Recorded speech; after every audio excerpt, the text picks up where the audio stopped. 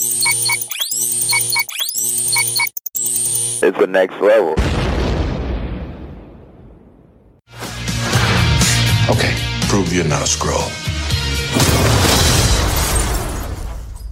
That's a photon blast. And? A Skrull cannot do that. I'm just supposed to take your word for that.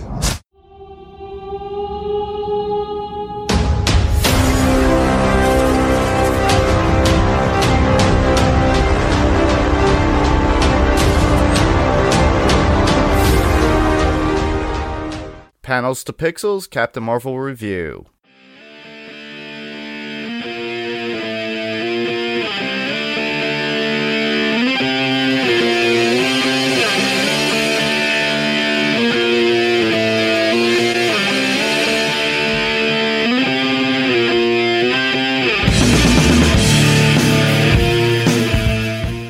Hey everyone, welcome to the show. I'm Mark. And I'm Steve.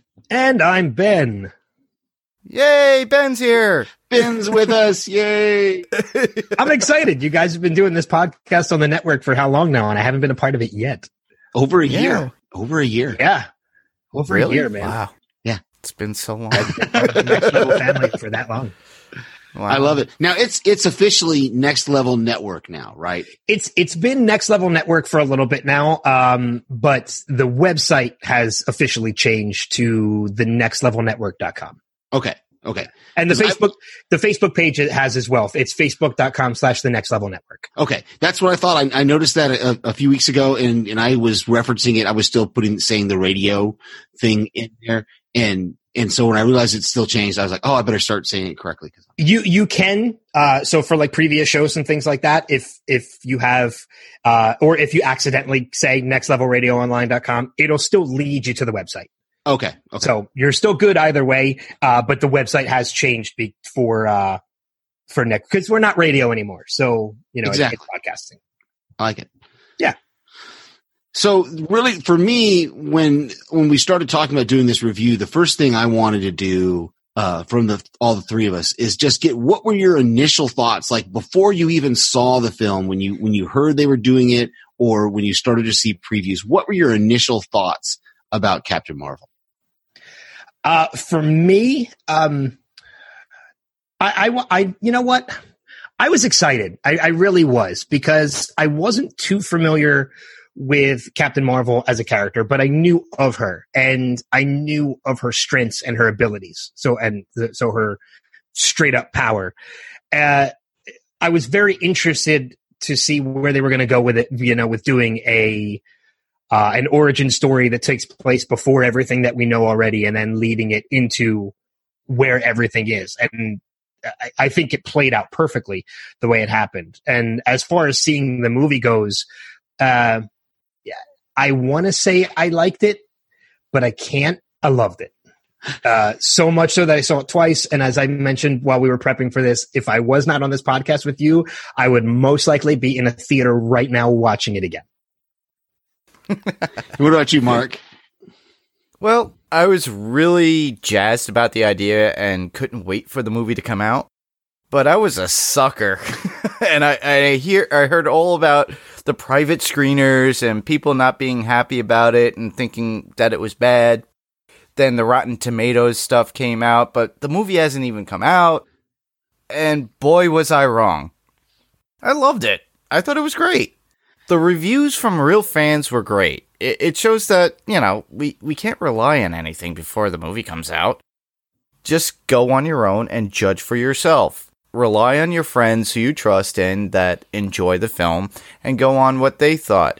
Just like you did when I went to see Spider-Man Into the Spider-Verse and you listened back to the podcast that you weren't on. Yeah, exactly. And this is one of those movies, I was never really skeptical about it, but I didn't know that much about the character. Cause see, the Captain Marvel that I remember is confused in my brain with the Shazam Captain Marvel.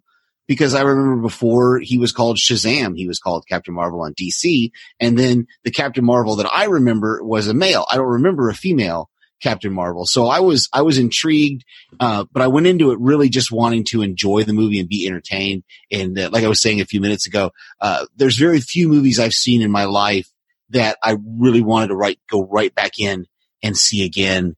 And this was one of them. I really wanted to, and I wish I could go see it again right now. I wanted to today, and I had to work.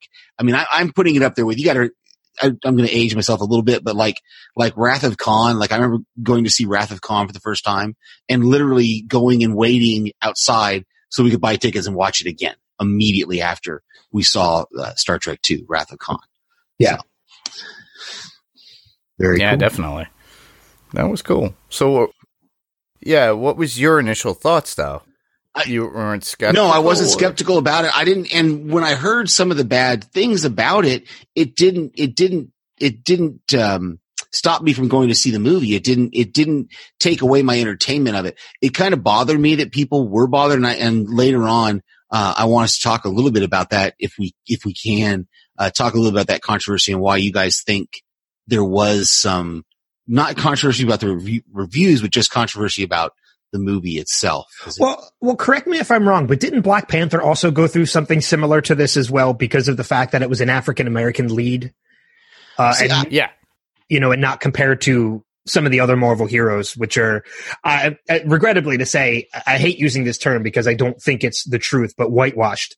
Mm-hmm. It's always white male heroes that we see, with the females taking the background to co-starring roles.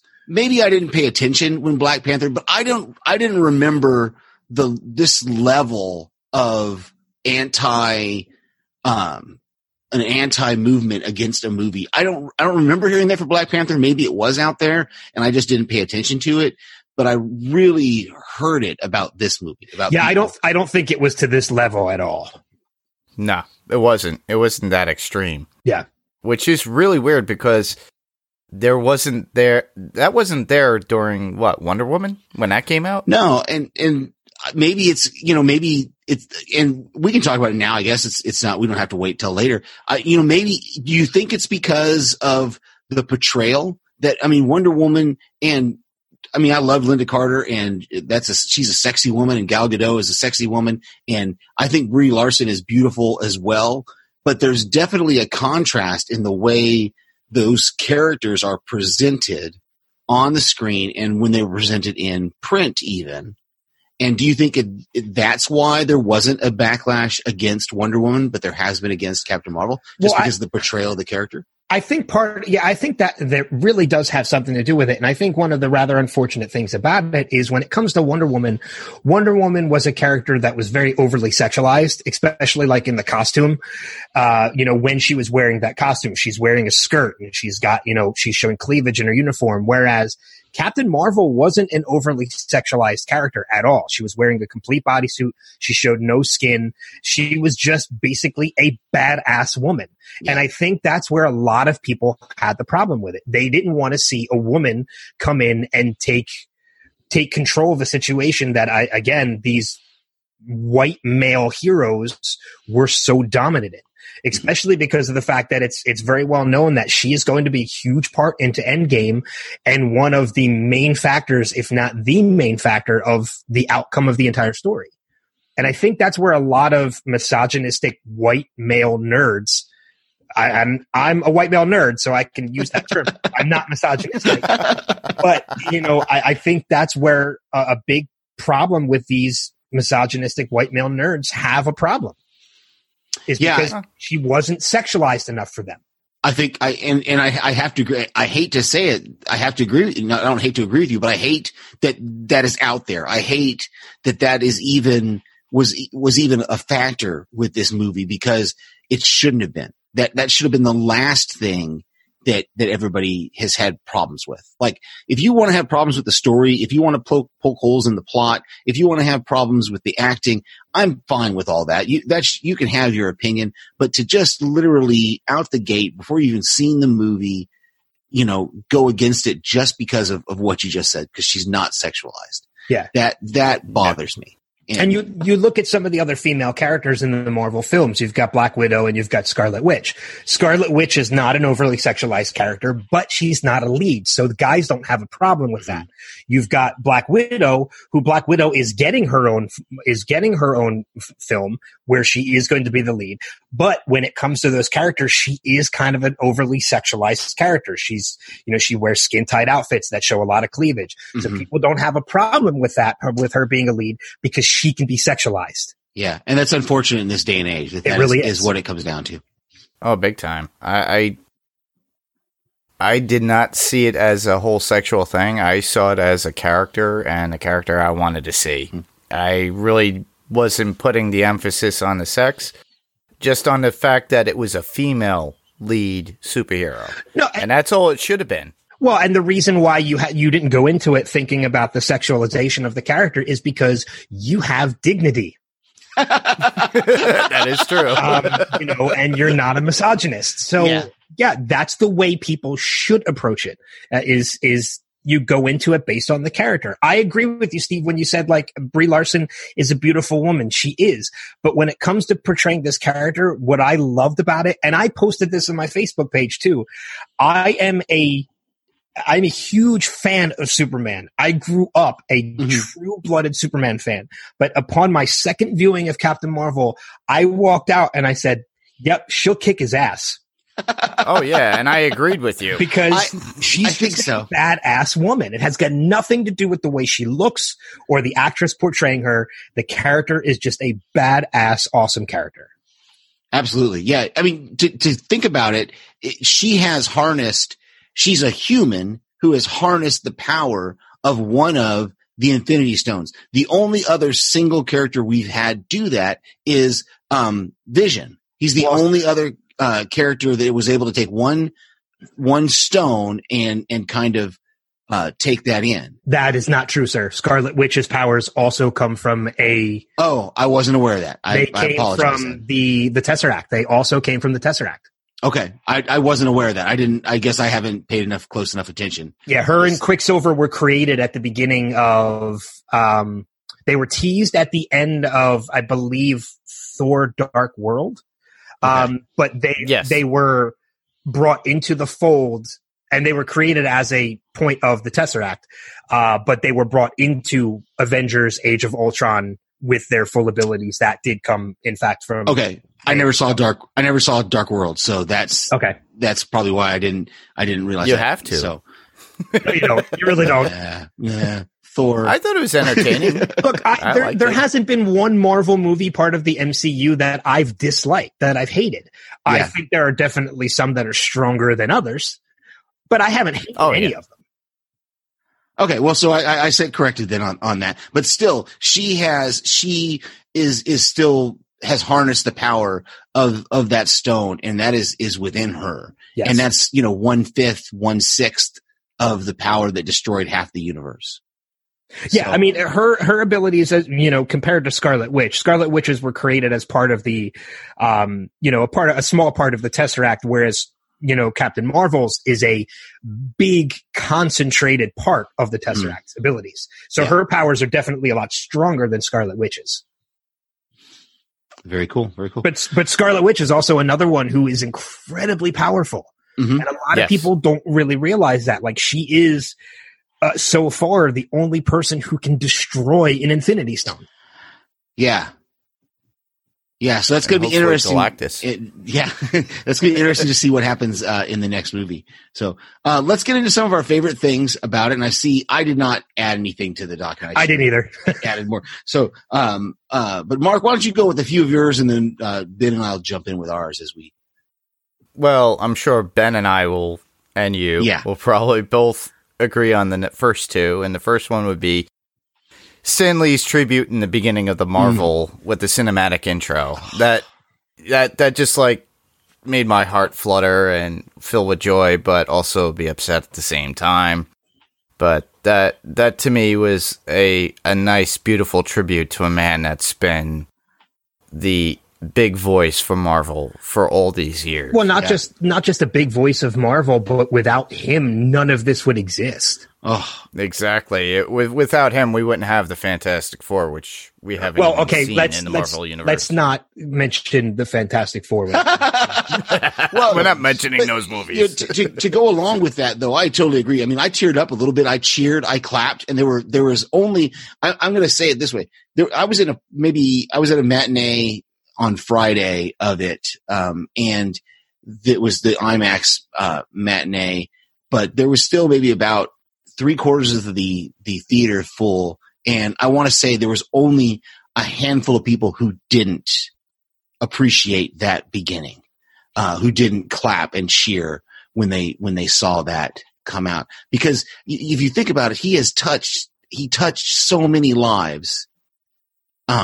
No matter what level of fan you are of comics or of the Marvel Universe, he was just, a great tribute to him. I loved it. Yeah, I know when I first saw my first viewing of the film, I had no idea that was coming.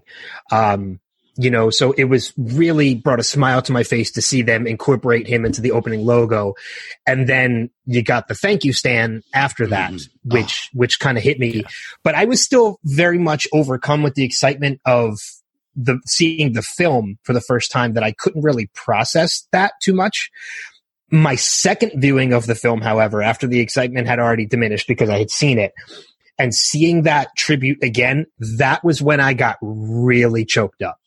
Yeah. Because it was upon my second viewing of it that it really hit me what that tribute meant. Yeah. Yeah, I love that. Yeah. And I'll probably get choked up again the next time I see the movie. I'm not going to. I'm sure. Yeah, I'm sure I will. Same here. Yeah, definitely. The next one would be Stan Lee's tribute, Stan Lee's cameo. Oh, yeah. I love reading the script to Mallrats on the train. Mallrats came out in 1995. Yeah. That was so cool to see. And again, just like there was only a handful of people that didn't clap at the beginning with the tribute, there was only maybe a handful of people in the theater that I was in that realized the importance of that. I laughed out loud. And people looked at me funny, like they couldn't figure out what it was. And I asked a coworker today, who she took her family to go see it, and she didn't know either because she's not a Kevin Smith fan. And so it didn't have the impact on her that it had on some of us. But those of us that are Kevin Smith fans, as soon as we saw that, it was amazing. I loved seeing it. This is easily my favorite of Stan's cameos in any of the Marvel universe. It is easily my favorite. And what made this cameo even better was Kevin's reaction to this. There's a video online of Kevin. It's about 10 minutes long, of Kevin actually talking about what this meant to him. And he mentions about how Kevin Feige actually called him and said, I want to tell you about Stan's cameo in Captain Marvel. And he just thought he was getting a little bit of insight, had no idea it was going to involve him. And just knowing, like, he turned into like a blubbering little boy when he saw it, because as Kevin says, like, he's spent his life referencing the movies, and this is the first time the movies have referenced him.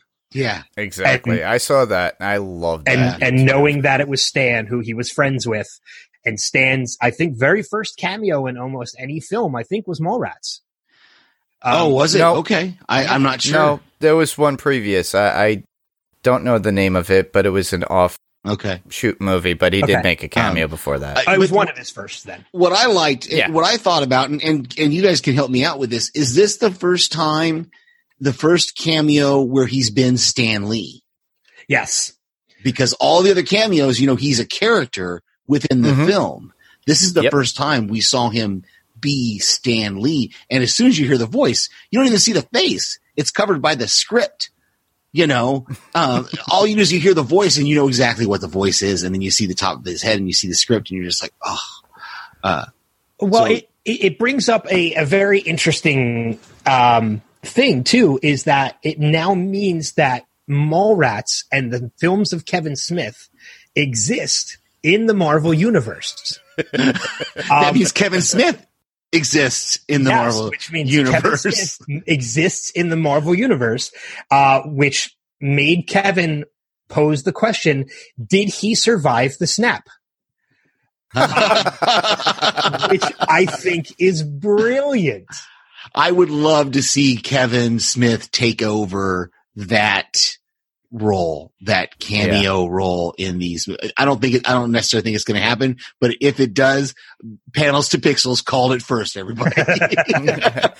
Well, yeah, I would love to see Kevin Smith take over that mantle, but he's been the spokesperson of comics since, well, the inception of all his movies, honestly. Well, I know it's getting a little bit of off topic too, although not really because it's Stan, and Kevin, but for those people that don't know too, Kevin is not just a huge, advocate for comic books and comic book movies and things like that, working with The Flash and stuff with DC and also with Marvel. Kevin is a big reason why Thor Ragnarok turned out the way it did. You guys must not know this, but I do. Kevin actually did a review of Thor: The Dark World, and he mentioned how the franchise is starting to take itself a little too seriously, and it needs a little bit of levity and things like that. And Chris Hemsworth actually read that review and gave that input to the writers of the film and said, because until Ragnarok, he was actually ready to hang up the hammer and not return. And he said to them, he goes, you need to be writing like this because this guy knows what's going on. And of all the Thor movies, Ragnarok is the only one that I actually own. So, and Thor, Ragnarok is the best one of the Thor movies. Oh, it's the most funniest and most action-packed, and you just enjoy it as a whole. But Ragnarok is the kind of movie that it is, mostly in part because of Kevin's review of Thor: The Dark World. And Chris Hemsworth has come out and admitted that. That's cool. And if not for that review that Kevin did, Ragnarok would not have turned out to be the movie that it was. Very nice. Yeah, it was a tweet that he put out there, though. Was it a tweet and not a review? Maybe it was a tweet. I'm not sure. Yeah, it was a tweet. I remember Kevin bringing it up on one of his podcasts, and I thought that was amazing because he goes, Chris Hemsworth knows who I am about me.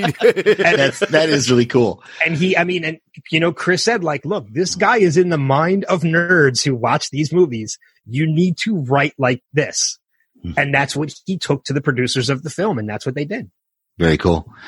I know, first, getting back to the Captain Marvel movie real quick, probably my favorite thing, and this is going to be horrible, is it was only 2 hours. It was right at, I think the official running time is 2 hours and 4 minutes or something like that. That with credits, that's less than 2 hours. And I'm like, I like that. I like not sitting there for 3 hours. I love if it's if it's a good 3 hour long movie, I love it, but they kept it tight. It kept moving. For me, there was no slowness in the beginning. I know some people wrote some things about that it was a little slow in the beginning.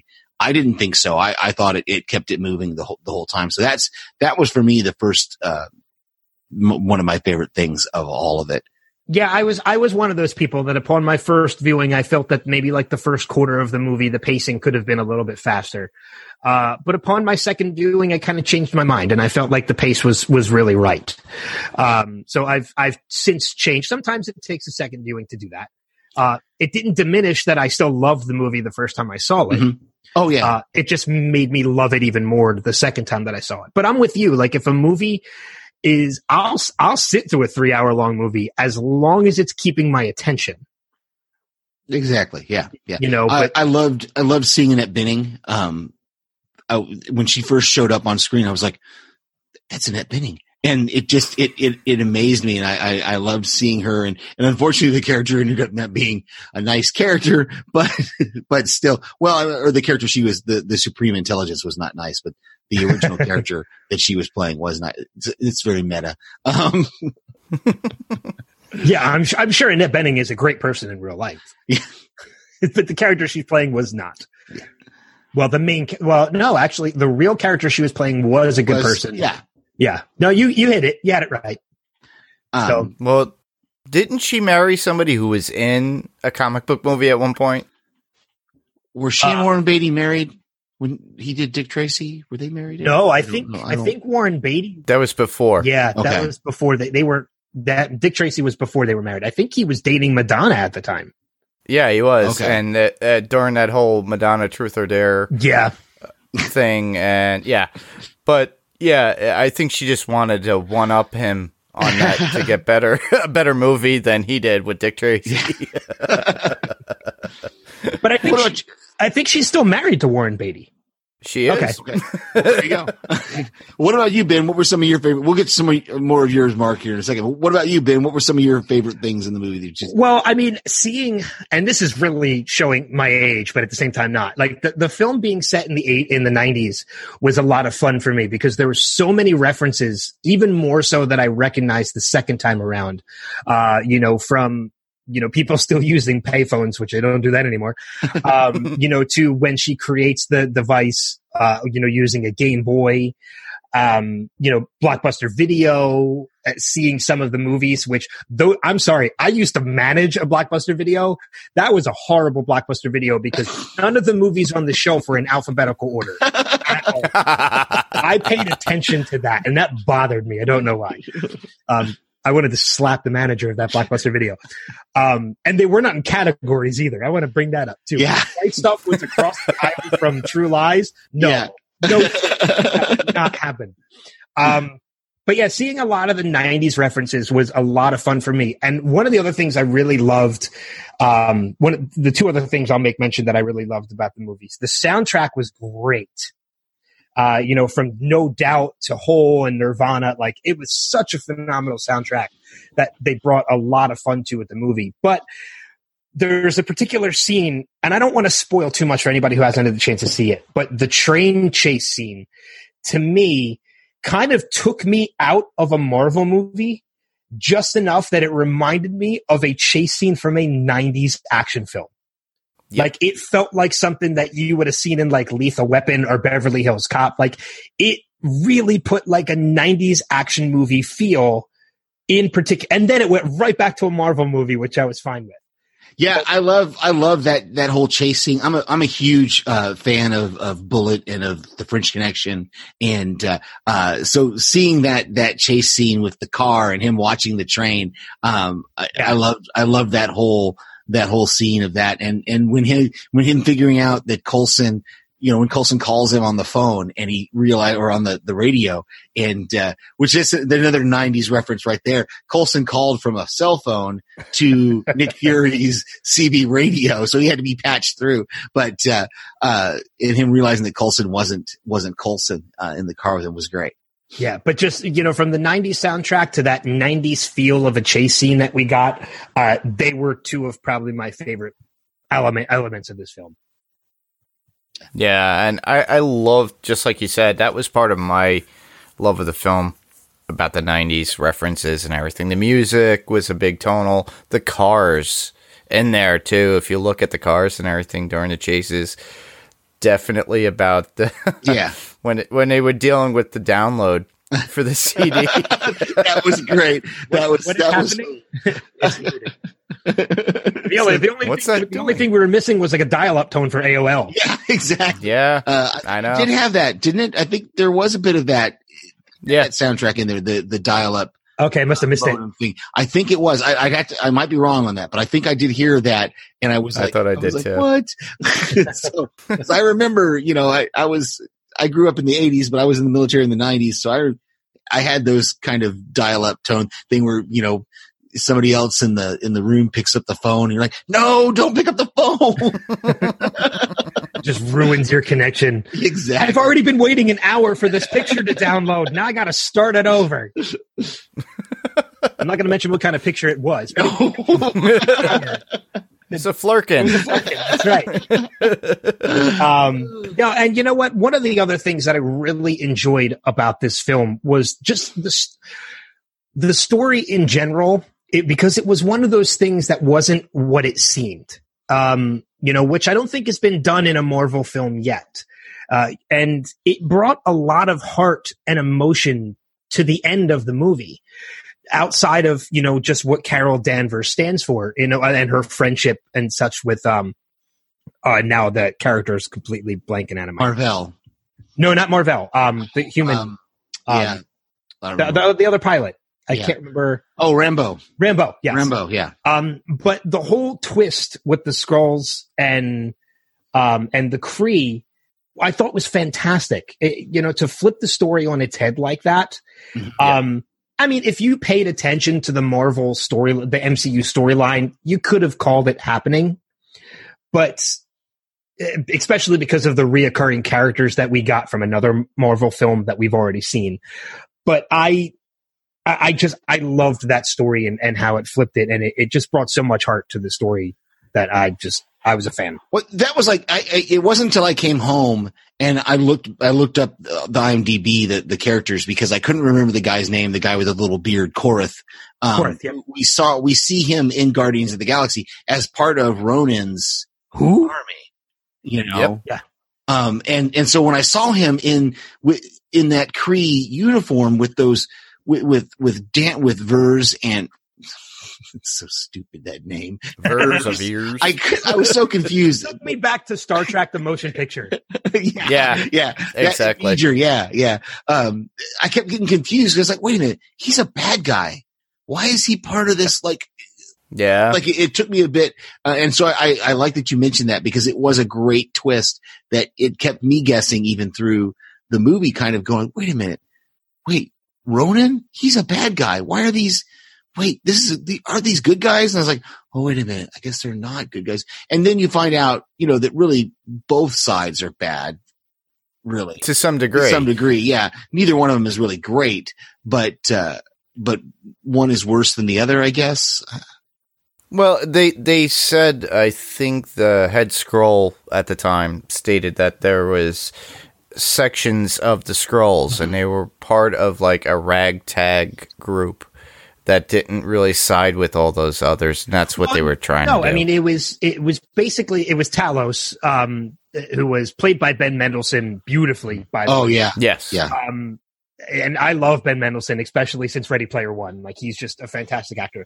But no, it was basically, you're right, the Skrulls' hands were not clean, but they were forced to do what they did because of the Kree. They were basically refugees were forced to evacuate planets or be killed.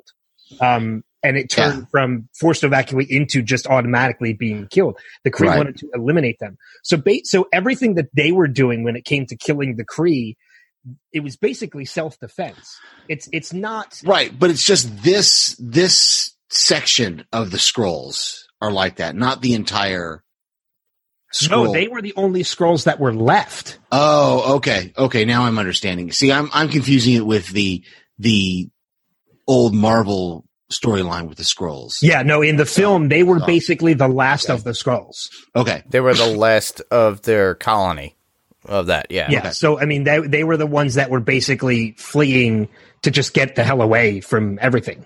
Gotcha. Okay. Yeah, so, but it was, yes, their hands were not clean either, but the Kree's hands were much dirtier. Right. Oh, definitely. Because it was because of the Kree that the Skrulls' hands were dirty in the first place. Right. Mark, you had something else here that I think would be good to discuss. Oh, yeah, seeing how Fury loses his eye. the flirking, scratching him was something that I've been pondering about for a long time due to the ads that Marvel was doing with the posters. We saw that cat all the time. It was made clear that he was an really important thing in the trailers. So I'm like, all right. But people were negating that all the time. And I'm like, and when it happened, I'm like, really? I was right the whole time? I was that was the only thing that I kind of criticized the first time until I went back and read some other things and saw some reviews about it. I was kind of like, huh? The cat's scratch took out his eye. Come on, guys. You can figure it out. But then when I started reading more about the Flerken and, especially I saw one review online that pointed out, and I don't know which movie it's in, but when Nick Fury is talking to Captain America and he says, the last time I trusted someone, I lost an eye. And when he's looking at the cat, when she scratches him, he says, I'm going to trust you that you're going to puke that up. Oh, I didn't even pick up on that. And then the cat scratches him. And I didn't pick it up either. Like I said, this is not me. This was some reviewer on YouTube that picked up on it and picked up on that line from that one of the Avengers movies. where Nick Fury says, the last time I trusted someone, I lost an eye. That's fantastic. Yeah. Yeah. That when I saw that, it made it even more perfect. And, someone else, brought up online the fact that why he doesn't choose a glass eye to wear is because he wears that eye patch so that no Skrull could ever, mimic him because they don't know what's under the eye patch. I don't know if that's true or not. It would make sense. It makes sense. Yeah. Yeah. Yeah, definitely. It would absolutely make sense. It's funny because as we're talking about this, I'm adding a Goose Funko Pop to my cart on Amazon. Oh, I want to. Oh, which one? I want to get that. It's a Funko Pop Captain Marvel Goose the Cat toy multicolor. Nice. And they also have the Captain Marvel and Nick Fury, young Nick Fury Funko Pops as well. Nice. They did such a good job on that, on younging them, making them look, I don't know, the CGI to make them look younger. Yeah. De-aging. Is that what it is? Well, I mean, and you're right, because, with the exception of, I think this is probably the first time, like we've seen it a number of times throughout other Marvel films. We've gotten younger versions, of Robert Downey Jr. in, Avengers Civil War. We've gotten younger versions of other characters as well. This is the first time I think it's been the entire movie. Yeah. Yeah. They did a short scene of Kurt Russell in, Guardians of the Galaxy. Yes. 2. But yeah, this is the first time that they've had to maintain it through a whole movie. And I think they did a really good job. Yeah, absolutely. So I'm just loving the fact that the whole, the last time I trusted somebody, I lost an eye. I'm going to trust you element. That's brilliant. I love, and I'll get to another one of my favorite things is Nick Fury, is seeing the character of Nick Fury before he became this bitter, kind of guy who lost an eye. Seeing him kind of have fun with, with Brie Larson there at the beginning when he approaches her at the phone booth, and he's like, yeah, someone was dressed for laser tag. And she's like, oh, I don't think I've seen anybody like that around here. And he tries to walk away and he's like, no, not so fast. So I really liked that, about, that character of Nick Fury, getting to see sort of that side of him that we've never seen before in a Marvel movie was amazing to me. Yeah, he is a little bit more lighthearted, and not as super serious or mistrusting in this film. And it really plays off well because the humor is something else that I absolutely loved, from the film. And the chemistry between him and Brie Larson when it came to that was fantastic. I mean, not just the humor, but through the end, it's one of those reasons as to why when she plays into Endgame, I'm looking forward to the day, to the time when Fury returns, because I want to see what the reaction is going to be. Because, while Fury has been a big element as to putting the Avengers together, he's kind of more their boss. But when it comes to Carol, I think he's more a friend. Mm-hmm. Yes, I feel the same way. Yeah. Yeah. I'm looking forward to that. I think that's going to be a really cool, and it makes total sense that her first 2 words when she comes back would be, where's Fury? Where's Fury? Yeah. Exactly. Those end credits. Yeah. Was, yeah. Yeah. That floored me. I was like, well, you knew it was coming. I mean, you knew there was going to be some kind of end credit scene that was going to tie it to Endgame. But I mean, even though we knew it was something that was going to happen, to be the pager, be the first thing that we see in that end credit, tying it to the end of, Infinity War. And then the end of it being, Black Widow turning around and seeing, Brie Larson, seeing Carol, and her only words are, where's Fury? Fade to black. That is a perfect setup for Endgame. Yeah. Yeah. Oh, definitely. I loved seeing Paul Rudd. Was it Paul Rudd who's, hey, that blinky thing is not blinking anymore? No. That was, was that Ruffalo? That was Rhodes. Okay. Yeah. Who said that, and then Ruffalo trying to get the battery back working on it again, and it was just really good. Yeah, please send it again. Yeah, that's what they were saying. Seeing all those that end credit, and I did not actually see. Unfortunately, I felt bad. I had to go to the bathroom, so I got up and I actually missed the puking up of the Tesseract. But I'm glad they got that there at the end, because that explains, where we're going to see how the Tesseract got where it is, because it has had quite a it has the most interesting timeline of any of the Infinity Stones. Yeah, exactly. Right. It's the one Infinity Stone we've seen more than any. Yeah, not even the Power Stone. Mm-hmm. Yeah, exactly. Yeah. But, going back to the whole, Rhodey saying about the Blinky thing and, seeing Captain Marvel, it begs a big question that I've seen online from the previous Avengers trailer, Endgame trailer that we saw, not the most recent one. And this one is who returns to the Avengers first? Is it Scott Lang or is it Carol Danvers? Because we know they both approach the Avengers at some point, but neither one of them has shared a scene together yet. Mm-hmm. So has Scott Lang come back first, and is he with the Avengers when Captain Marvel shows up, or is Captain Marvel already with the Avengers when Scott Lang shows up? Yeah, and that's going to be interesting with the whole in the preview that we saw, and I hope this doesn't spoil anything for people who don't like to watch previews, but the preview for Endgame showing that Scott Lang has somehow traveled through time, and that he's on a security video from years before, but yet we know he's going to be in Endgame because we've seen him. We know is that security footage from years before? That's what they said. It shows 1985, but that's a speculation. It could just be a call number.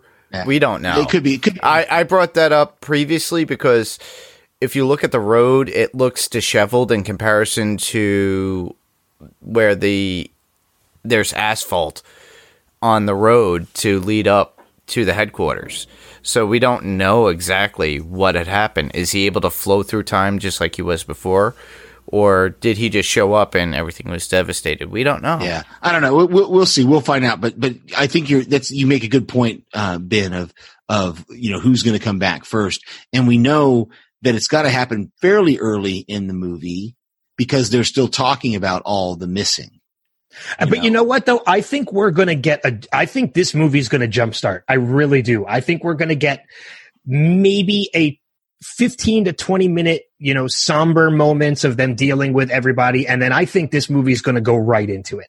And I think. And it's going to be 3 hours. And it's going to, but you know what, though? It's going to be nonstop. Oh, yeah. And if it's a 3-hour runtime, I'm perfectly fine with it. I mean, not just the fact that it's going to be an action packed movie, but when you consider this is the culmination of 10 years, I don't care if there are lull moments in the movie or not. I will sit through a 3.5 hour long movie. Yeah. Because it is the culmination of everything. And it is kind of funny, going back to something we mentioned earlier, it is kind of funny that she picks up The Right Stuff in that blockbuster, because The Right Stuff was it was the first movie I ever saw that had an intermission in it. Because I'm going to age myself again. I went and saw The Right Stuff in the movie theater when I was however old I was. And I remember having to go out to the lobby to call my mom and tell her the movie is longer than what we thought. It's got an intermission. You can't pick us up until X time or whatever it was. And my mom going, okay, all right. And then having to come, I think I was 12 or 13 or something like that when we went and saw the Right Stuff, and getting that intermission in the middle of it was like, what? Well, Endgame's not going to have an intermission, is it? They've joked about it. They've teased about it so that they might have it. I don't want it. I really don't. I don't want an intermission. I don't think they need it. I think audiences today can go the full. I mean, didn't Hateful Eight have an intermission? But he just did that just because it was kind of an old timey. Well, no, not Hateful Eight. It was oh God, what is it? It was Death Proof and Planet Terror. Quentin Tarantino. I think Hateful Eight had one also. Did it? I didn't see Hateful Eight in theaters, so it's. I think Hateful Eight did have an intermission, but it wasn't because it was 3 hours. It was because of Grindhouse. The Grindhouse one did also, but that was actually 2 movies put together. Yes. Yeah. Right. But whereas Hateful Eight, I think Hateful Eight had one, because it actually, when it first went out, it actually was out on film. It wasn't a digital projection. They actually were going to have to change reels. Okay. And stuff for it. Oh, I wow. believe that. I could be wrong on that, but I do know it had intermission because I went and saw that at the theater. Okay. All right. Makes sense. That's one I didn't see in theaters. Mainly because I know we're getting off topic, but I was kind of turned off by Django because I fell asleep during Django. I hadn't seen Django, so I didn't. I will say I'm not a big fan of Hateful Eight either, but at that time I hadn't seen Django yet. I liked Hateful Eight. Because I fell asleep during Django, I was like, no, I'll wait and watch Hateful Eight at home. Yeah, just in case. Yeah, and I did that. I did the same thing too. And because the funny thing is, I fell asleep during Hateful Eight for like a good half hour, and when I woke up, didn't miss a goddamn thing. Oh, you mean Django? Django. Or during Django, yeah. Yeah. I can see that. I woke up like a half hour later, didn't miss anything. Yeah. Okay. Well, back on topic. Yeah. You guys got anything else from favorite things of the Captain Marvel movie that we haven't brought up yet? Well, the only one thing I would have, because we covered everything else that I had left, would be Project Pegasus being brought up in the MCU. Yeah. That was proper in the comic. It was originally a prison for super beings and used for testing in comics. Actually, that's where Deathlock came from, but they're using him in I think it's past that now. I haven't been watching Agents of S.H.I.E.L.D. in a long time.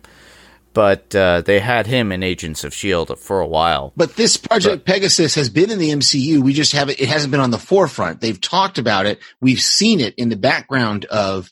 In fact, in that same video that I was referencing that talked about the trusting thing, there's a scene in one of the Iron Man movies where Tony Stark is running down all the information he wants, and he says Project Pegasus.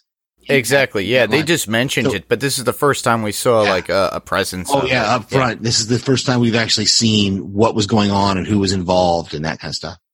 Exactly. The only thing that I could bring up that would be interesting would be the fact that Captain Marvel was actually filmed after they finished Endgame. Yes. And before they started doing reshoots. Oh, okay. So, I didn't know that. So, yeah, it was an interesting fact because they weren't sure of what they were going to do with Carol Danvers in Endgame because they weren't sure if they were going to make her the ultimate takedown or just somebody who's going to be part of the takedown. Huh. Interesting. Well, I think, because I'm hearing different things in that there are one of two key players when it comes to stopping everything in Endgame. Carol Danvers being one of them. The other one actually being Scott Lang, who is going to be playing a big part of it because of his ability to time travel in the quantum realm. Yeah. So it's going to play out. I wouldn't be surprised if it's equal. It's going to take both of them to pull it off. But yeah, as you mentioned, Captain Marvel being filmed after Endgame, while we are still going to get one more Stan Lee cameo in Endgame, in truth, this one that we got in Captain Marvel was the final one he filmed. Oh, okay. Yeah, that's what I heard as well. Okay. Yeah, that makes sense. Because from what I understand is he was actually very weak at the time he filmed this one, and it was only a couple months later that he passed. Oh, okay. Okay. So this was the one. It's not going to be the last time we see him, but it was the final one he filmed. Yes. So the only other thing I want to bring up, and it was something that kind of came to my mind upon the second time viewing, and I want to get your opinion on it because I haven't read into this or anything, and I haven't looked into it any further. But the jet that they take from Project Pegasus and they use to go into space and such, is this or is this not an early version of what will become the Avengers Quinjet? Yes. Okay. That's what I thought, but it's never called a Quinjet. And the look does look a little different to the Quinjet that we see in Avengers Endgame. But I think it is very similar to the one we see in the first Avengers. Yes, it looks very similar. Yeah, I think you're right. Now that you mention it, I hadn't thought about it before, but now that you mention it, I think that makes a lot of sense too. That it would have been coming from Project Pegasus, and it would have been involved in that, especially if Fury actually does name it the Avengers Initiative after, which we hadn't brought that up yet, but I thought that was a really cool kind of Easter egg there that Carol Danvers, her call sign was Avenger. And it seems like that's what Fury, because he started to have the Protector Initiative and he's going to change it to the Avenger. Oh, I'm pretty sure that's exactly what it is. So I think that's really, really cool, that we get to see the origin of that for the MCU anyway, of where that Avengers, came from. Cause that makes a lot of sense. I love that. Yeah. Cause I'm glad I'm glad that is the case. Cause again, that was something I picked up on the second view when I saw the jet and I was like, wow, that looks a little like an early Quinjet. And so apparently that's what it is. It's an early vision before it becomes the Quinjet. And why Stark really has a little hatred towards other people doing other things that he does. Yes. So we had one piece of feedback that I pulled out. I know we had some other people say that they were going to give some feedback, but I didn't see it. The only feedback that I really found was we got from Jason, and this is what Jason said. He said, I really wanted to love it because I liked the message, but I thought the plot was choppy. Carol's character not developed well. The chemistry between Carol and Fury felt forced. I didn't like how they handled the Skrulls, though thought Brie Larson's delivery was kind of weird a lot of the time, and I loved her in Room and thought most of the jokes weren't funny. One of my least favorite Marvel movies. I didn't hate it, though. Had some good moments, better than Batman versus Superman. Well, that's not saying a lot. No, that's pretty easy. A lot. And I would say the only thing I would say to Jason is I respect your opinion, sir, and go see it again. I don't think I don't think the plot was choppy. I thought the plot was really well developed through the movie. I thought Carol and Fury had some great chemistry, as Ben, you've already said that yourself. I think her delivery, her actor, the way she portrayed the character may have felt a little forced because she was portraying a character who is suddenly finding out that her memories are not what she thought they were. And so I think if it came across as forced, it didn't look that way to me. It didn't seem that way to me, but I could see how she was playing it that way, of she's suddenly been pushed into this sudden part, this thing where she doesn't know what's real and what's not. I mean, I just like the fact that Jason's feedback, and I love Jason, so Jason, no offense to you at all if you listen to this, but when he says like, oh, the delivery was weird and the jokes weren't funny, I didn't hate it though. Really? Because it kind of sounds like you did. Yeah. I thought the jokes were funny. I loved the humor in it. That was probably one of my favorite things. This is going to go up there in my top, Marvel movies. I love the ones that have humor in them. Mark and I just did a podcast a few months ago of our top 5 favorite Marvel movies. And, for me, the ones that have the humor and the Guardians ones are some of my favorites. So. Well, I mean, in particular, just like as an example of the great chemistry and the humor that's in the movie is when, Carol and Fury, not Nicholas, are sitting at a table, questioning each other to find out that they're not a Skrull. And when he turns to her and says, okay, you need to prove it now, and she fires a photon blast at the jukebox, the fact that Fury never even turns around to look at the jukebox, and his reaction is, and? Girls can't do that. Girls can't do that. That scene sticks out in my head because it's brilliant. I absolutely love it. Well, and I love the other scene that I love is them in the car when he says noble warriors and she says noble heroic warriors. Yeah, noble warrior heroes. Oh yeah, warrior heroes. That's what I knew that she had the hero in there. Yeah. Very, very pointedly, she had the hero thing in there because. I thought they were great together, and I can't I'm with you. I'm more and more excited to see what she's going to think of bald, one-eyed Fury. Can you fly this thing? I don't know. Maybe. Yes or no question. I guess I can. Yes, I can. Yeah. Well, the best I think was when they were interrogating her and trying to go through her mind. She escapes, and then she's running around. She's barefoot, and then she realizes, oh crap, I got to go get my boots. Yeah. Yeah, I just that fight scene between her and Ben Mendelsohn is really great when she fights the Supreme Intelligence. When she takes the inhibitor off, is a great scene, and we realize that when she figures out that you guys are the ones who've been limiting my power. I'm not going to let you limit my power anymore. And then, I choked up a little bit because I had started to think about it every time they showed a flashback of her. But we see her get up, and then you go back to all the flashbacks, and they focus in on the point that she gets up after all of those falls. I compare that scene, and you're right. That is such a moving scene of her getting up from all those falls and then fighting the Supreme Intelligence. I put that scene in comparison to the No Man's Land scene in Wonder Woman. Mm. It is such a powerful scene, and it's like I didn't get choked up, but man, the chills and the goosebumps I had from her getting up, fighting back, saying, "I've been fighting with one hand tied behind my back," and then like her just completely flaming up. No reference to Human Torch, but like seeing that, and then just the fact that from that point on, every fight scene that she has, she's having fun with it. Yeah. Like, she's like, I was waiting, and like just seeing her sitting up on the railing, dangling her legs with a lunchbox, with a Fonzie lunchbox in her hand, like, was just so much fun. Oh, yeah. Yeah. And there's one part of the movie that really made me smile, but I wish it went on longer, is when she learned to fly on her own. Her falling from the sky, coming down, and she just gets absorbed and just shoots out like a star. Yeah. Yeah.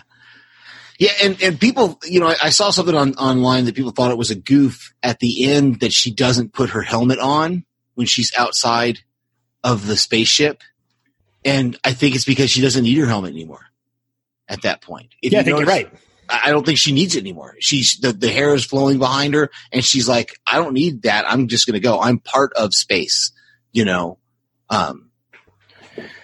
But yeah, there's so many of those cool little moments. From the moment when she's like just shooting all the ships out of the sky when the accusers are there, and she just happens to fly in front of the one, she puts her fists together, like she punches her palm, and it sends out that big burst, and you just see Ronan turn to the other accuser like, oh crap.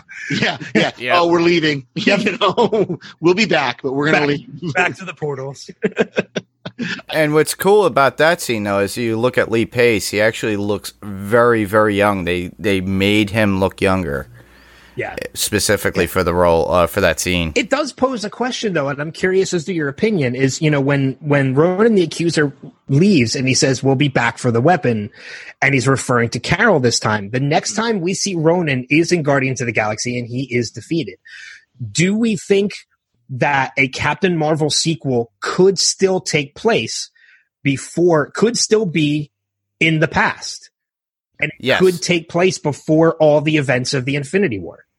I think so, because it's going to be part of her development. I think where she is when we see her in Endgame. I think it could, but it would have to, I think it's going to have to either take place only a small part on Earth. I think or not take place. Yeah, like take place out in the universe somewhere where Ronan runs into her. In essence, it's kind of very similar to Wonder Woman again, in that fact that the Wonder Woman sequel is still taking place before the events of Justice League, in that it's in 1984. Mm-hmm. Yeah, right. So yeah, I think you bring up an interesting point that would be a fun. That'd be an interesting way to look at it, and that would be an interesting sequel to see who they would include in that sequel. Well, because who is in Guardians of the Galaxy? What's the planet that they give the Tesseract to at the end? It's not Nova. No, it's the Nova Corps. That's right. Yeah, the Nova Corps. Right.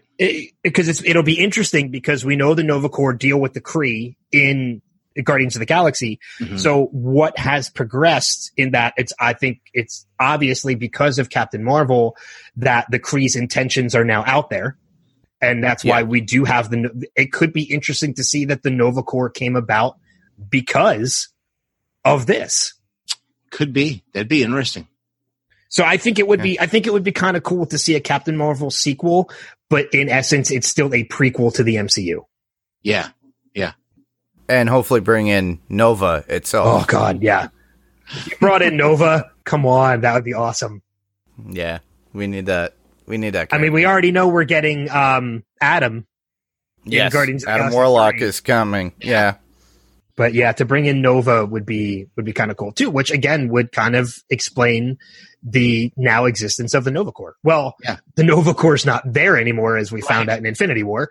But it could be an interesting twist to see how they came about. But yeah, and there's that was another thing that was in that video was they talked about the fact that when they could include the Guardians of the Galaxy in that, because remember when he's talking about his scars, he says a Kree girl did this to me. Quill does. Yes. One of his scars came from a Kree girl that he was with. And there was speculation in this video that it could be Captain Marvel because him thinking that she's a Kree, but not realizing that she's not a Kree, that she's just. It could also be Minerva. Or it could have been Minerva. It could have been Marvel. Who knows? Oh God. Maybe not Marvel. But. I don't think it was Marvel. I think it would be a nice little twist if you found out it was Minerva. Yeah. Yeah, definitely. So, but yeah, the movie's just a lot of fun, and talking about it, I wish I could have seen it again today. Yeah, it makes me want to see it again more. So I think Monday I'm going to be hitting the theaters again to go see Very it. Cool. Well, so we've got some other notes here of things we want to bring up. So we got comic talk actually. Yeah. And Ben, you found out today and shared that James Gunn has been reinstated to the Guardians of the Galaxy 3. I'm so happy about this. This was such a misstep in Disney's case to take him out because of something that he had done years ago and apologized for already because of this. I understand Disney's stance, in being a family entertainment company and wanting to distance themselves from that. But I mean, when you have people that are boycotting Guardians of the Galaxy because James Gunn is no longer there, you have actors from the movie who no longer want to take part in it.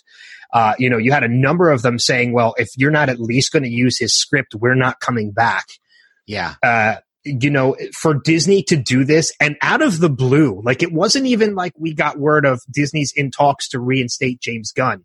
It came out of nowhere and it was such a surprise, but it was such a fantastic surprise. Yeah. That I'm like, to me, and I put it this way when I posted it in one of the spots that I put, because I posted it in a couple different spots. But I posted it in one, and it really speaks true. The heart of Guardians of the Galaxy has been put back. Yes. Yeah, absolutely. I agree completely. I totally agree. Yeah. Because he is the heart of that movie. The cast is fantastic, and the cast following his lead gives that even more heart and add to that heart. But he was the one that went to bat for this franchise and got this franchise started. Without James Gunn, there would be no Guardians of the Galaxy films. Yeah. So for you to do the injustice that you did to him, Disney, and kick him out was a big misstep that pissed off a lot of people, but thankfully they've done right. They've corrected it. And not only is he back to Guardians of the Galaxy 3, but he is still signed on as director for Suicide Squad. Nice. Yeah. Well, he can't do Guardians 3 until he finishes Suicide Squad. Yes. So. And Suicide Squad, I think, is going to production relatively soon. Yeah. Before the end of the year. Very cool. Yeah, and they'll probably force it to be finished sooner, or he will. But you know what? I'm still confident he's going to bring a new take to that movie, and I can't wait, especially considering right now that Will Smith unfortunately had to drop the role of Deadshot because of scheduling conflicts. But the potential replacement is amazing, and that's Idris Elba. Yeah. I'm excited. I'm excited for it. I want to watch Suicide Squad again, just because of that. So it's a fun movie. I mean, it is. It makes more sense if you see the director's cut with the extended minutes. It makes more sense than it did in the theaters. So yeah, I just wasn't crazy about the Joker at all. Yeah, I'm still not. Yeah, that's Same here. I wasn't happy with the Joker, but we got a Joker movie coming out soon. So. God. Joaquin it's Phoenix. a Red Hood movie, though, isn't it? Is it? No, not that. I'm kidding. I'm kidding. Yes, That would be interesting. But yeah, so happy that James Gunn has been reinstated as director of Guardians of the Galaxy 3. And you could bring up the next news. Stephen Amell officially confirming something that we've predicted on our podcast, DC Primetime, for months now, in that season 8 of Arrow will be the final season of Arrow. It will be a short season of 10 episodes, which we didn't predict. We didn't think it was going to be a short season. But when it comes to our prediction as to why Arrow is ending, totally makes sense. Yeah. And that is with the announcement of Crisis on Infinite Earths being next year's crossover, and most likely Oliver Queen being the sacrifice to end it. I think it makes sense that you wouldn't want to do a full season of Arrow because you're not going to have your lead. yeah. Exactly. And it sounds to me like the CW would wrap up soon after that. Well, with some of the shows. No, well, too. here's the thing that we've talked about on our podcast, and I'll go into this for a minute, and then I'll Go ahead. turn it over. But now we talk about these shows on our podcast every week. We talk about Supergirl, Flash, Arrow, Legends of Tomorrow, and did I mention? Oh yeah, 4 shows. That's right. And Batwoman's going to be starting next year. Yes. These shows have been going for a while. Arrow's wrapping up next year. There's rumors of Legends wrapping up next year as well. Crisis on Infinite Earths is arguably one of the largest storylines you can do. So I think what the Arrowverse needs right now is a huge shakeup. You're going to have 2 shows ending. You're going to have one show that's continuing with a number of cast members rumored to be leaving. If not before Crisis, then immediately afterwards, because you've got Carlos Valdez and Danielle Panabaker talking about leaving at the end of this season, and Tom Cavanaugh talking about leaving after Crisis. I think if they're smart, and this is what we've talked about on our podcast, you need to shake things up. Steven's leaving because he wants to spend more time with his family, and he wants to pursue other projects, which you can't blame him. It's been 8 years. 7 years. It will be 7.5 by the end of next year. So you can't blame him. He's producing stuff. He wants to work on other movies. So the thing that we're talking about, which I think the CW would be really smart to do, is when Arrow ends and Crisis on Infinite Earths and wraps up, I think you talk Carlos Valdez and Danielle Panabaker into sticking it out until after Crisis. You've only got 10 more episodes you have to film after that. So just stick it out for a little bit longer, finish out this Crisis, and then we could be done with it. When those seasons wrap up next year, you cancel them all. Cancel all these shows, but you create a new show. You call it World's Finest. You literally are creating your Justice League television show. You have somebody suit up as the new Green Arrow, because you'll have the ability to do that, because Oliver will be gone. And even if you want to find a way to bring Oliver back, that's fine. You have the Flash, you have Batwoman, you have Supergirl. You basically have your core members of the Justice League already in some way, shape, or form. Not only that, but they've hinted at a Green Lantern, in that being John Diggle from Another Earth was wearing a lantern ring. So if Crisis on Infinite Earths brings all these Earths together, which is what happens in the comic books, you've got Supergirl now on the same Earth with all of these other characters. Whatever character John Diggle was as a lantern, you now have a lantern on this Earth as well. You have your Justice League. And not only that, but speaking from a production point of view, you have a number of characters on one show. You don't have to have them all in every episode, which frees up all of their schedules to do other projects while they're still doing this show. And you free up a ton of production money, because you are now only doing one show instead of 5, which means you can do so much more with that one show and still have money left over and time slots to work on other show projects, to bring in other shows to the CW. Very true. So in our opinion, the more we think about it, as much as I love The Flash, I love Legends of Tomorrow. I want to say I love Arrow, but I don't nearly as much as I used to. And Supergirl has been fantastic this season. Yes. I would watch, and pardon my language, I would watch the shit out of a World's Finest television show. Definitely. And we would only have to talk about one show a week on our podcast.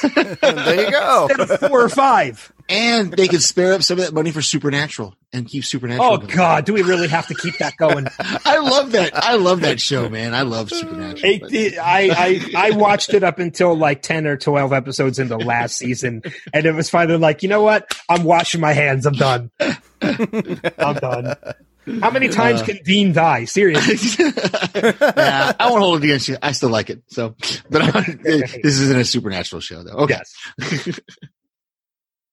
Well, the other news that we have would be the new Avengers Endgame trailer, which I'm sure all of us have watched 20 times. multiple times. Multiple times. At least 3 times today. Not going to lie. Yeah, that has me pumped for April. But makes me think, what is to come with the MCU? Now they're looking to do an Eternals movie. And with S.H.I.E.L.D. being gone, possibly S.W.O.R.D. coming in, which was in the comics, which is Sentient World Observation and Response Department. Well, I think S.W.O.R.D. is mentioned at the end of Infinity War, isn't it? It was, yes. When he mentions when he's basically paging Captain Marvel. Exactly. So we're getting a setup of this where more of the galaxy-based movies are going to be more prevalent with the MCU, which makes me happy. I'm waiting for that Eternals movie. I really want to see what they're going to do with that, because a couple of the creators were really great out of it originally with the comics. I love that series. Yeah. So, and, obviously within April we get, everything else that we're looking for, Game of Thrones. Game of Thrones. Yes. I know as far as the future of the MCU goes, when it comes to Infinity War, you can't really go much bigger than that. And, X-Men, this is a huge year for me when it comes to Marvel. I mean, we're getting the wrap up of Infinity War and the culmination of 10 years of the MCU. We're getting in the X-Men series one of my all-time favorite X-Men storylines, and that is the Dark Phoenix storyline. I'm really hoping they do this movie justice. A lot of people are. I was too, but I still see it as a Fox market, and that's their product. But they always seem to throw things short where they don't get the regular Phoenix story right or anything like that. I'm hoping when they bring the X-Men into the MCU, it will end the Fantastic Four and everything else in another 10 years. I know it's a long time to wait, but the ultimate pinnacle thing to wait for would be the Secret Wars. But similar to what DC had with Crisis on Infinite Earths. Well, I mean, there's rumors that with Endgame, they're already setting up a lot of things for the next phase of Marvel. There's rumors flying around that Thanos is actually not the big bad of Endgame, which would be very interesting, because they're setting, I've heard rumors of Galacticus. I've heard rumors of a number of different things that could possibly be the influence of why Thanos is doing what he's doing. But at the same time, with the inclusion now of what from the Fox deal with X-Men and Fantastic Four, which I hate even mentioning Fantastic Four. You've already failed twice at that franchise, and your second attempt was even worse than the first. Yes. I'm not bitter about Fantastic Four at all. No, it's God. Don't even get me started. You could also bring up the Roger Corman version of it. No, we're not going to. We're not going to. I think you're going to see, and I would not be surprised if it starts with Endgame Easter eggs of these characters, because I think they're going to start setting it up. And there's already been a rumor of a film in very early production and when it comes to major storylines, it's not really one that's in the comics, I believe. But if they could create their own story around it of a Avengers versus X-Men film, bring it, please. Yeah. I mean, I know you're going to have to recast Wolverine, but I don't. A lot of people. Yeah. But yeah, there's so much to look forward to in this new phase, because pretty much Endgame is going to be the end game of this phase that Marvel has, and they're going to start a whole new one. And from what we all know, it's, you know, this new phase started with Iron Man. Oh, it did. Yeah. Yeah. So I just hope they don't get rid of him, or we know somebody's going to be gone, but we don't know who.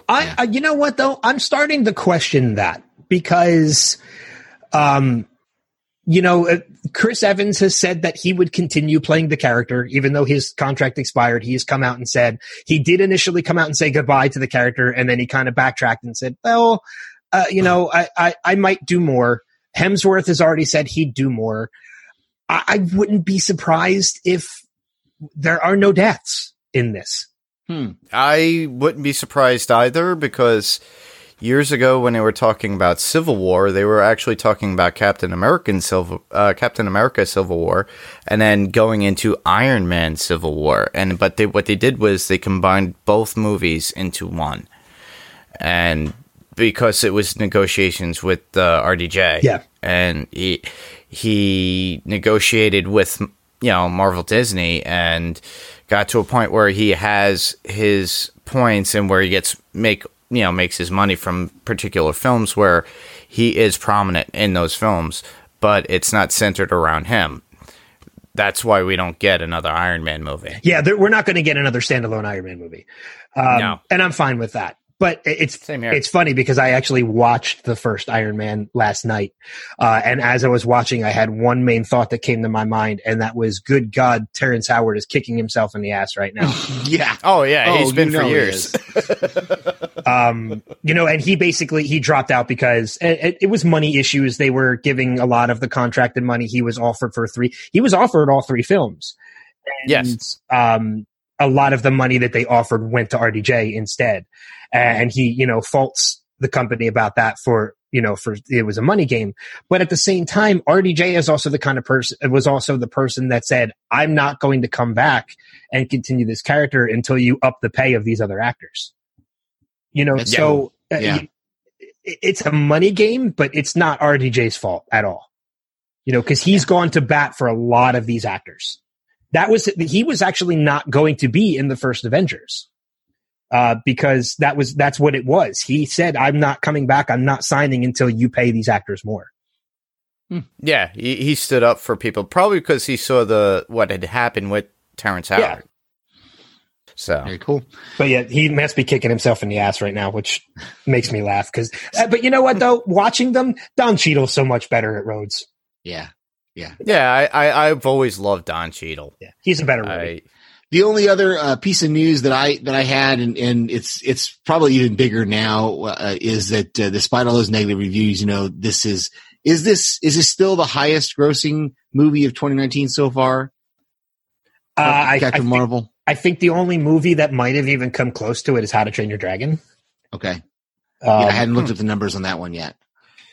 I can look them up right now as we're discussing. Course, Avengers Endgame is going to be coming up. So, you know, that's, but, while you're looking that up, give a couple of podcast recommendations. Speaking of Game of Thrones, I just, was in negotiations with House Podcastica today, and I will be on, hopefully if all the schedules work out, I will be on the season 7, episode 7 rewatch of House Podcastica. Their rewatch of Game of Thrones. That's a fun concept. Awesome. So that is cool. Yeah. You've been on that podcast a couple times, haven't you been? At least once. I have. Yeah. Cool. Kristen is a great host of podcasts. Yeah. And I should know. She messaged me this morning and asked if I was still good for that podcast. And I was like, yeah. And so we kind of nailed down a date, and we'll see. Hopefully it should work out here in the next few weeks. But to answer your question, yes, Captain Marvel right now is the top grossing movie of 2019. Okay. How to Train Your Dragon is in second. So I was close with that. Yeah. And it's not total gross in theater. Let's see. Opening weekend, How to Train Your Dragon was 55 million. Captain Marvel was 153 million. Yeah. Total gross. It's a little bit different. How to Train Your Dragon is 126 million. Captain Marvel's at 196 million. Yeah. So Glass was in third and The Upside was in fourth. Yeah. But we have to remember, as you mentioned, Endgame comes out next month. Holy crap, it's next month. I know. Yes, and they're going to coincide, and they'll still be in the theaters too at the same time. Yeah, and I guarantee you there will probably be a number of theaters that will do double features. I wouldn't be surprised. Yeah, I wouldn't be surprised. I'm sure somebody will run that. You know what they did with Infinity War was a couple theaters here ran like the whole all 20 movies or whatever it was. They did it here in Philly too. You know, and I'm like, that's just crazy. I don't know. I would not be surprised if there are theaters that will do Infinity War, Captain Marvel, and then Endgame. That would be a cool way to do it. Yeah. Yeah. But That is perfect. We also have to remember, on top of Endgame, Star Wars Episode 9 happens this year too. Wow. Yes. This is a huge year for films. And Star Wars Episode 9 is like Endgame, the culmination of a story. Mm-hmm. Mm-hmm. It is the final Definitely. chapter. So Absolutely. it's a huge year. It's going to be interesting to see. I think Endgame is definitely going to be Captain Marvel. But it's going to be interesting to see which one. I'm putting my money on Endgame. I think Endgame's going to beat Star Wars too. I think so. I think you're right. I think Disney's going to put a lot more into it because that's a franchise that's going to keep going. Whereas Star Wars, it has some other planned movies coming out, but I think you're right. I wouldn't be surprised if Avengers overshadows Star Wars this year. And hey, Disney owns them both. Yay! What? It's all. Yeah, they own a lot. The mouse has the money. Yep. Well, as we wind down here, we've got some housekeeping things to do, as Ben calls it on his podcasts.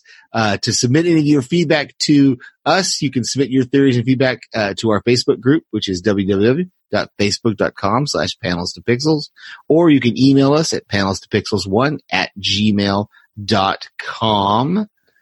And what about you, Ben? I was going to say, we don't call them housekeeping. We call them cheap plugs. Cheap plugs. Okay. Somebody calls them housekeeping.